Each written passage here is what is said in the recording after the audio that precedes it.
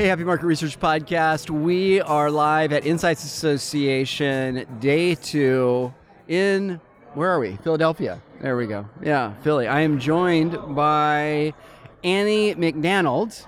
She's with Civicom, which many of you have heard of, mainstay in the organization. How are you doing? Doing great. I'm excited to be back with, people. Yeah, I know. So it's very refreshing. Great, right? It's great. Yeah. Tell us about Civicom. So Civicom's a global provider of online IDIs and focus groups. That's our bread and butter and what we do the most of. We don't do full service research, just the platform's technology support. We also have online communities, mobile research, ethnographies, and a new offering called CCAM for in-person streaming and all of that. So that's a variety of tools, mostly for qual research support. You also are working now with Tom.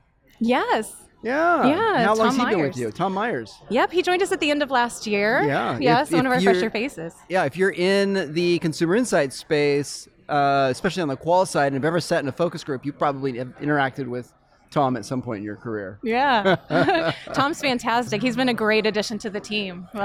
Fresh thought and insights. It's been fantastic. Yeah. Congratulations on a fantastic hire. So I talk about trends tomorrow at 9:30. Are you going to be around? Yes, most definitely. I hope you'll pop into the presentation. Sure, I'd love to. What do you see as a trend in the consumer insight space?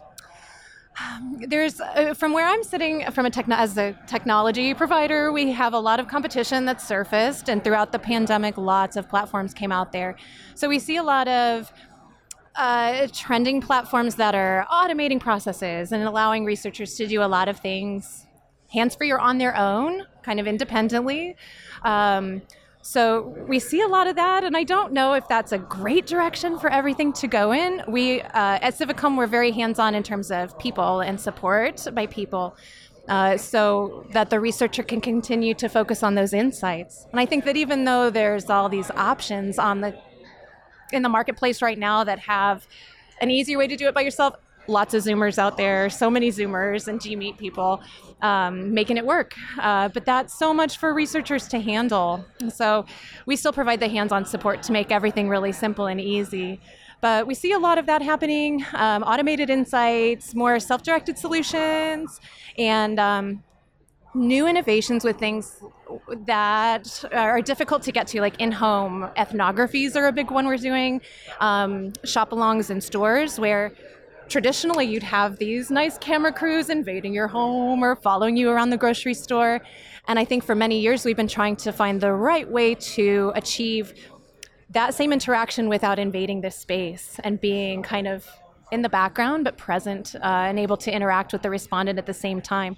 And I think fortunately tech has caught up with that. There's a lot of flexibility with cameras and streaming capabilities and the experience that you can have from an observer perspective or the researcher perspective to see what's going on in a respondent's home, go with them around their environment, follow them at the grocery store without being chasing them behind behind them and chasing them with the camera and being like, act natural. Yeah, just don't mind the paparazzi. Right, exactly. Yeah. So we are having a big surge of that. People are eager to continue that ethnographic research. There was a big block on that during the pandemic. Very hard to get in a consumer's home. And with so much changing about the way people process information and make purchasing decisions and the way they live, in their homes just locked in, it's changed a lot about the way people think and behave.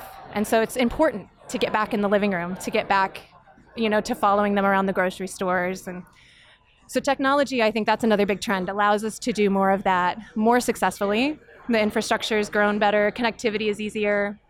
So I think you'll see a lot more of that picking up as well, yeah.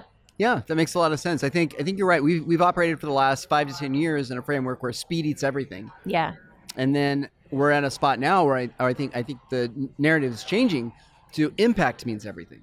And oftentimes those things are actually at odds. So the faster you go, the less you can pay attention to and involve stakeholders.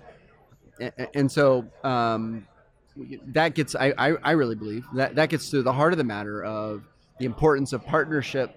Spend less time on the operations side, more time on the insight side. Yes, yeah, getting back to the core of the insight. Annie, if somebody wants to get in contact with you, how would they do that? You can reach out to me on our website, civicommrs.com. You can call us or send me an email, annie.mcdonald@civi.com. And as always, you will find Annie's information in the show notes. Outstanding to meet you and spend a little bit of time. Thank you, Annie. Great to chat with you, Jamin. Thank you. Everybody, have a great rest of your day.